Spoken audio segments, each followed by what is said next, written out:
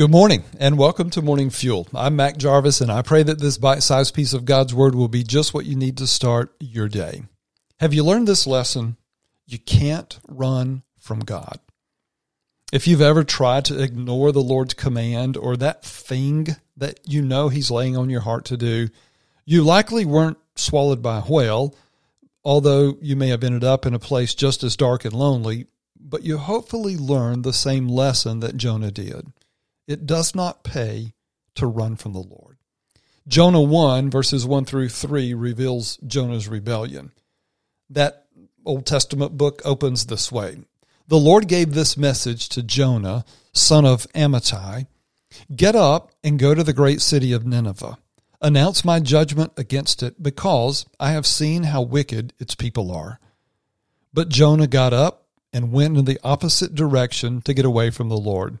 He went down to the port of Joppa, where he found a ship leaving for Tarshish. He bought a ticket and went on board, hoping to escape from the Lord by sailing to Tarshish. I think you know how his story turned out.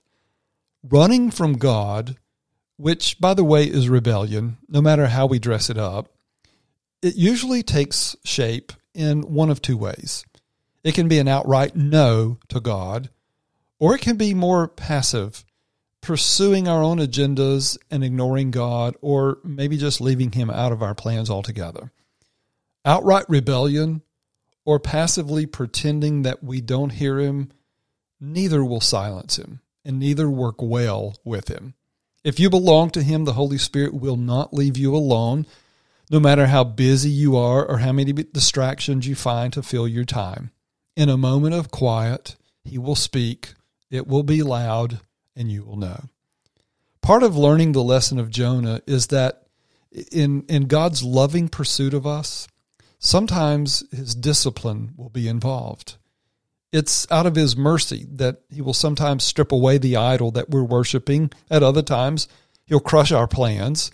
And still at other times, He may stop us dead in our tracks to get our attention. He knows our disobedience leads to nowhere good. I encourage you to first seek to know God's will, whether it's laid out clearly in His Word or it's something that you have to prayerfully seek Him to know. But actively seek to know what He wants you to do. And then, second, do it. And do it quickly. Another lesson from Jonah is that we can waste a lot of our short lives running from God and suffering the consequences. Plus, God is good. And His will and His plans are far, far better than our best ones. I want to pray that for you.